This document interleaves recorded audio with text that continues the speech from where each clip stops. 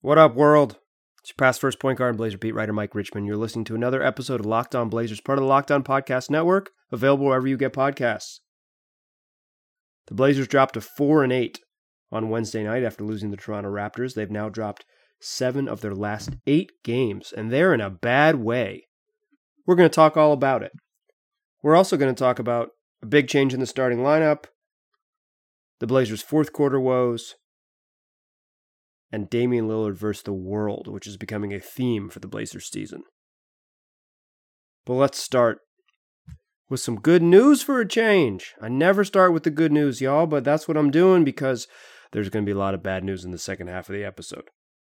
So let's start there. Nassir Little got his first NBA start against the Toronto Raptors. I don't do recaps on this podcast, so if you're looking for that, it's on the internet somewhere else. I would rather talk about the big picture implications of things, but I will read you Nassir Little's box score. Blazers lost 114-106. Nas, 23 minutes, 3 of 10 from the floor, 1 of 5 from 3, grabbed 5 rebounds, had a steal, a block, a turnover, committed 4 fouls, scored 7 points. If you're into this, he was +0. I don't really think you should be into it, but if you're into single game plus minus, he was even. Okay, this was a big deal for a couple reasons, and the most important for listeners of this podcast is because I was wrong. We did a mailbag earlier this week, and one of you asked, in fact, it was Jake Smith, at JakeSme9 on Twitter, asked me, is Nassir Little part of the plan? And I said, no, Jake. No, definitely not. He's not part of the plan. With Rodney Hood's back, they're not going to play Nas. They're going to play the vets. Terry doesn't like young guys. He's reluctant to play rookies. He doesn't think they need in-season playing time to improve. He thinks they can improve behind the scenes. Gave you all these reasons. And I was wrong. I just got it wrong. Rodney Hood came back. Actually played pretty well against the Raptors. He really helps the Blazers. I may have underrated how important Rodney Hood is to this team after watching him come back in this game after 2 games not playing. He's really valuable, but he's not the point for right now. The Blazers have been experimenting with different power forwards all season long. They wanted to start Zach Collins there. That was the plan. 30 minutes a night for Zach Collins. Instead, with Zach out, with shoulder surgery, they tried to go Anthony Tolliver, but he's maybe not an NBA player right now. He's just not good. Age comes for us all. It's father time undefeated. It may have caught up with Tolliver. He's unplayable right now. Mario Hezonja he's not cut out for a big minute role. He does too many stupid things. He can't shoot. He's best with the ball in his hands, and playing him on a lineup with Dame and CJ and Rodney Hood seems like a mistake because he needs the ball in his hands. So, Terry Stotts did what he does, and he turned to a rookie to play with the starters. I say did what he does because this isn't that uncommon with Terry Stotts. He prefers to play young guys, see Noah Vonleh or Victor Claver, or early in his career, Alan Crabb, before he kind of carved out a role off the bench. But when Crabb was first playing in year 2, it was as a starter, spot minute starter, because he feels like you can hide young guys, or at least have young guys play with your best players early in games, and it gives them a best chance to kind of just fit in, where they don't have to play outsized roles in the second unit. So I was wrong. Nas played pretty well. Guarded Pascal Siakam okay. Siakam missed about 3 layups early in the game that probably would really, really, really changed about how we felt about Nassir Little. But beyond that, asking him to guard Pascal Siakam in his first start is truly wild. An all-star starter in the East, probably top 5 in the MVP voting in the first month of the season. Like, Siakam's been awesome. And yet, Nassir might have been their best bet. His athleticism was obvious. He is big enough, strong enough, fast enough to guard NBA players. He's not always super smart about it. He got beat a couple times on the same spin move. Mario Hezonja later did, but Mario Hezonja is not exactly the picture of basketball IQ, so that's not maybe not a great comparison. But Little held his own. He played with energy. He crashed the offensive glass. He missed a couple open threes. He's not a great shooter, But he had, all in all, I would say, a positive night. A very positive night for someone who went 3 for 10 from the floor. And talking with the way Terry Stotts talked about it after the game, the way guys in the locker room talked about it after the game, I would assume that Nassir Little is here to stay as the starting power forward, which is quite a turnaround. It's why I went out of my way to say I was wrong. I think for right now, for, we'll say 5 games, for this road trip, their Blazers are about to go on the road for six games on the road over 11 days. I assume Naz starts most of those games at straight-up power forward. San Antonio and Houston don't have big imposing front lines. He can play against those teams. New Orleans and Milwaukee are likely to go small. I think the big test is when they get to Cleveland, whether he can play against Kevin Love, but we'll see. More than anything else, Nassir Little didn't look out of his depth. He didn't look overmatched. He didn't look out of place. And quite frankly, considering the Blazers' other options, I think that's about as good as it gets. He is not a solution on a team that is going to make a deep playoff run, starting Nassir Little at power forward. But for a team that needs any type of help, that is 4-8 and really struggling and has a massive hole at power forward, for right now, until a trade comes, and you know it's coming at some point, maybe in February, but it's coming. Could be a long time for Naz. That's like 50 games. Before it comes, before that trade arrives, before a roster move arrives, Nassir Little, for all his warts, his lack of shooting, he's not a much of a ball handler, he's not a great passer, but a high energy, really good athlete who crashes the glass on both ends and competes very hard on defense, is about as good as the Blazers can do right now. I think Nassir Little is going to be the starting power forward for the foreseeable future, in large part because that is the Blazers' best option. I don't think he closes the game. I think the Blazers are still going to close the game with a small lineup that is some combination of Dame, CJ, Rodney Hood, and Hassan Whiteside. And that fifth guy will either be Kent Bazemore or Anthony Simons. I think that's your crunch time group, but I think your open the game group now features Nassir Little, and because Nassir Little has earned it by being the best option. I did not think we would be here 12 games in. I have been saying since July that I didn't think Nassir Little would play at all. In fact, I think in a best case, worst case scenario episode, I said that if Nassir Little was playing, something has gone wrong. Friends, dear listeners, something has gone wrong, and Nassir Little is a totally reasonable solution to this problem at this stage. He isn't going to set the world on fire. He is not going to make an all-rookie team playing the way he played tonight, but he can probably help the Blazers tread water. They were in range to win this game when he was on the court. He didn't hurt them. And for the other options, not hurting, it's a great place to be. Okay, second segment. Talking about the Blazers' fourth quarter struggles. They've been one of the worst teams at crunch time, and I want to give you the nitty-gritty details on what that looks like. All right, so we talked about Nassir Little, the power forward of the present, and maybe the future? Certainly the present. Now I want to talk about the Blazers' struggles and close games. They have 8 losses in 12 games this year. And by my count, at least 6 of those have been decided in the final 6 minutes. Now, they all haven't been straight up crunch time, the way NBA counts it, clutch losses. But they have been games that have been in the balance in the last half of the fourth quarter, and the Blazers have lost them because they weren't good enough. Opening night against the Nuggets.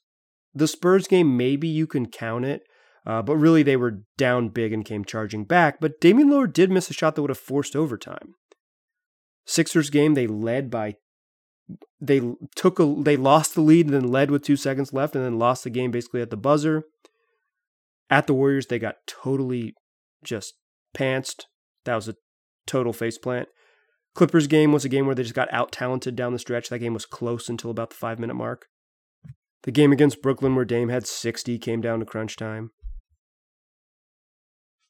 Kings game, the Blazers kind of let it get away from them. I guess they sort of made it close down the stretch, but I wouldn't count that as a game they lost at crunch time. And then against the Raptors, Blazers were right in it until about the 7-minute mark. Game was tied at 94, and the Raptors went on a 10-0 run, put the game away. And this is the trend for the Blazers. They have lost so many of these games just by not being as good as the other team at winning time. And here is the tough numbers behind this 12-game start.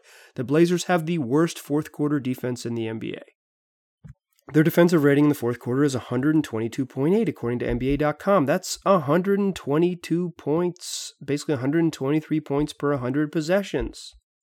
That would be the worst defense in the NBA during all four quarters by a bunch, by about 5 points. Only the Warriors, a truly horrific defense, would be close. And in the fourth quarter, even those Warriors, who are super bad, but I guess get blown out so it doesn't happen as much, are significantly better than the Blazers. In fact, the Blazers' defensive rating improved.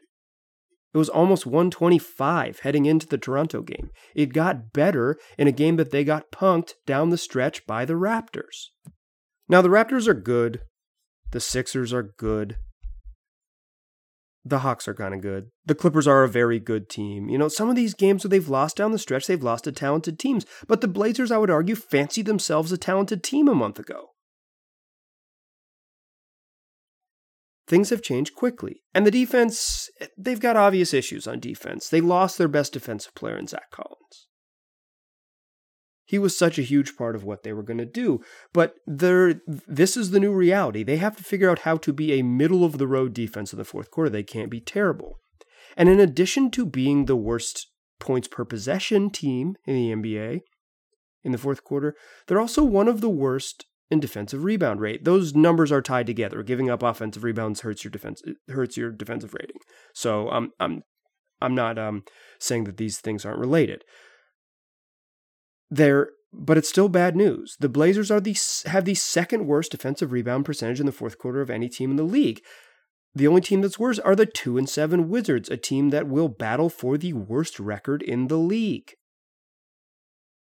And I think some of that issue is tied to what we talked about in the first segment. The Blazers don't have an option to go big down the stretch. It's going to be Hassan Whiteside and then some other four. It's going to be maybe Hezonja. I don't think it's going to be Tolliver. He got a DNP against the Kings. I think he could be out of the rotation, at least in the short term. He just hasn't been good. So it's either going to be Hood, Hezonja, or Nazir Little. Maybe even Kent Bazemore. He played down the stretch against the Kings at 4. So you're going to have a small guy at 4. Like you might have someone as small as Kent Bazemore at 6'5", not a rebounder, not like someone physical enough to box out a real 4. He was not physical enough to handle Harrison Barnes down the stretch against the Kings. So I don't think the defensive rebounding thing is going anywhere. The Blazers got out-hustled for 2 rebounds on 1 play by Rondae Hollis-Jefferson against the Raptors. That's a big deal. Giving up extra points for a team that's already bad on defense is a big deal. And part of me thinks this is here to stay. Hassan Whiteside deters people from getting to the paint. There's no doubt about it. You watch him play, and people do not go all the way to the rim with him in there. But they also know that he's going to hang around the rim, and so they pull up their drives a little bit short, either take a mid-range jumper or wait for the sort of half help to come and swing the ball out to the perimeter. Or, like the Raptors did, they just took Hassan Whiteside out of the paint.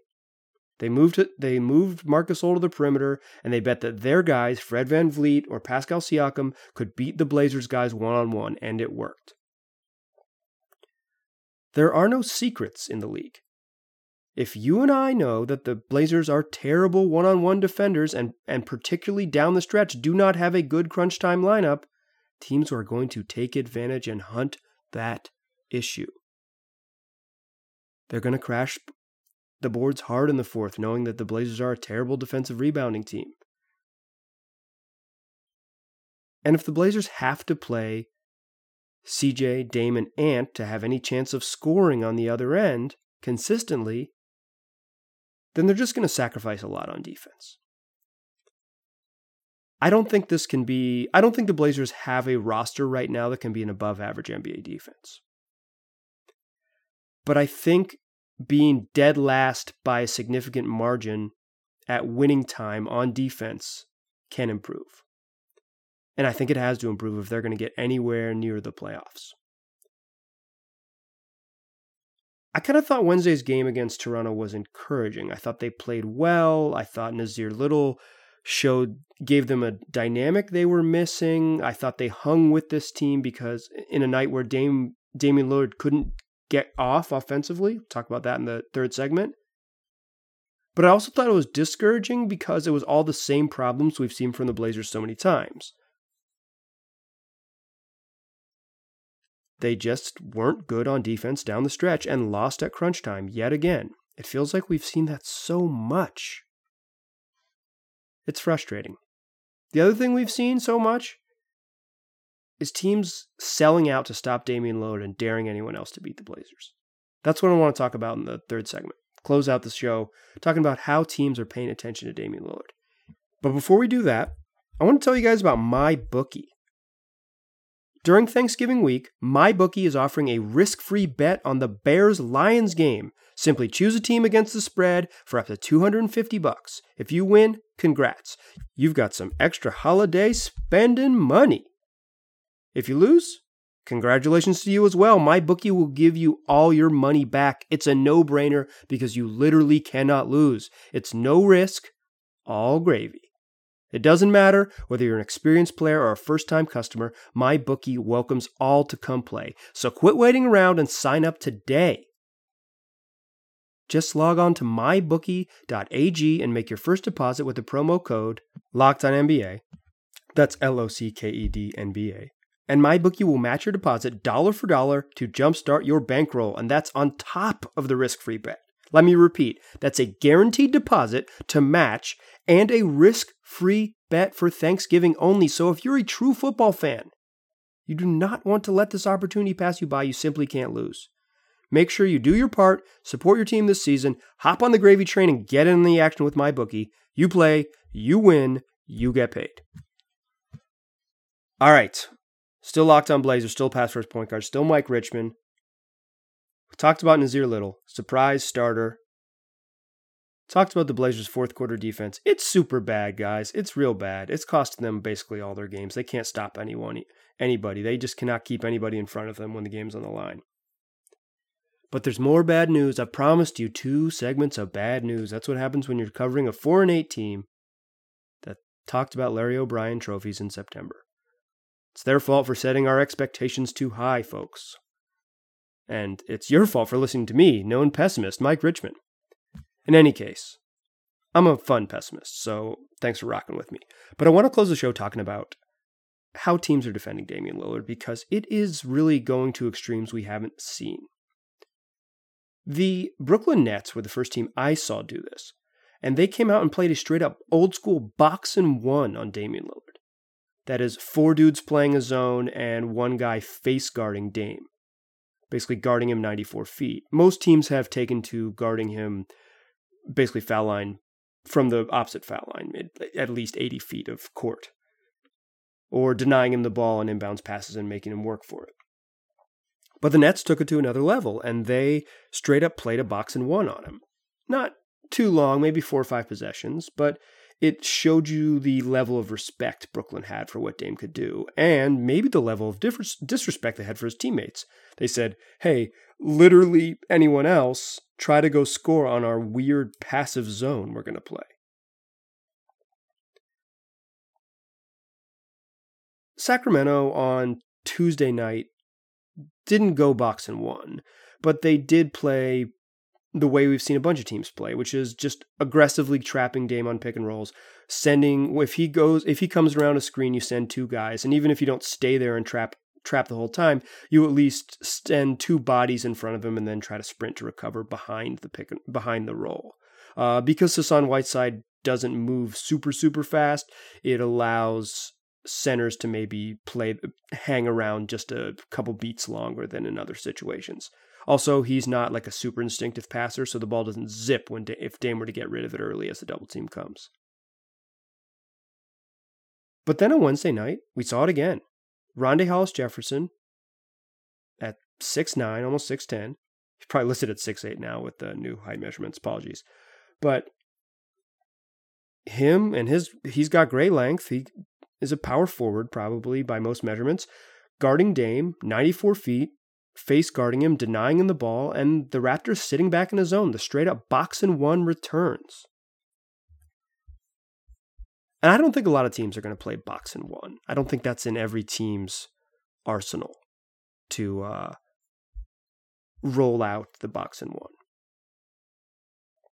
But I do think it's troublesome because Dame's workload is already incredibly high. The Blazers just need him to be... They need him to be what he's been, which is, one of the 10 best players in the league, one of the 5 best players in the league, maybe to start the season. But there's more than that. They need him to maybe not just score, but to set the action up, to come off pick and rolls hard, to just drive hard, to draw defenses, to make people react, to make defenses react. So when teams try so hard to take him out of the game and he has to work so hard just to get the ball, it makes for tough nights. He got 10 shots off against the Kings in a game that the Blazers scored 99 points. He got to the free throw line a bunch in that game. So maybe more accurately for my nerds out there, he had 24 shooting possessions. But against the Raptors, he couldn't get to the line. He only took 3 free throws, and he only got 12 shots. That's 22 field goal attempts in 2 games. He should probably shoot that many times every single night. On top of that, Damian Lillard leads the league in minutes. He's played 461 minutes through 12 games. That's 38 minutes a night. That is too many, by any measurement. He cannot keep up this workload all season long. And here's the bad news for me. The Blazers have no other option. He needs to play 38 minutes. And teams know that. They are going to throw double and triple teams at him. They are going to wall off the paint and put 4 guys in his way and say, anyone else try to beat us. The Blazers will have to figure out solutions. They're not going to see a box and one every night, but they are going to see this concerted defensive effort, and they are probably going to have to play Dame 36 plus minutes every single night to have a chance. His workload and the defensive attention, to me, seems like a big deal, because by the time the Blazers made the Western Conference Finals last year, Damian Lillard looked exhausted. Now, this team doesn't look like it's going to sniff the Western Conference Finals. They don't look like they're going to sniff the Western Conference playoffs as we record this one today, but they believe they're a team that's going to be in the postseason. And if they're going to get there, they're going to need a lot of Damian Lillard. And right now, opposing teams are doing anything they absolutely can to make it tough on him. That's not going anywhere. His workload's actually getting harder, I'd say.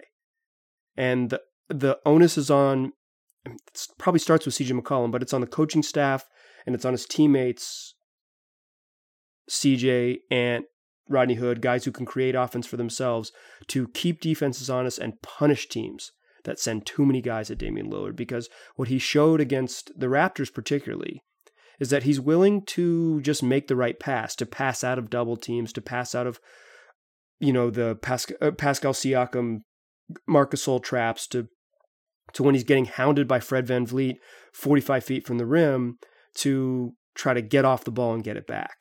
He's shown a willingness to make the right play. The Blazers have to punish teams by rewarding Dame behind that. It's not going anywhere. Neither's Nasir Little. And neither's probably the Blazers' fourth quarter defense. We talked about all things here to stay.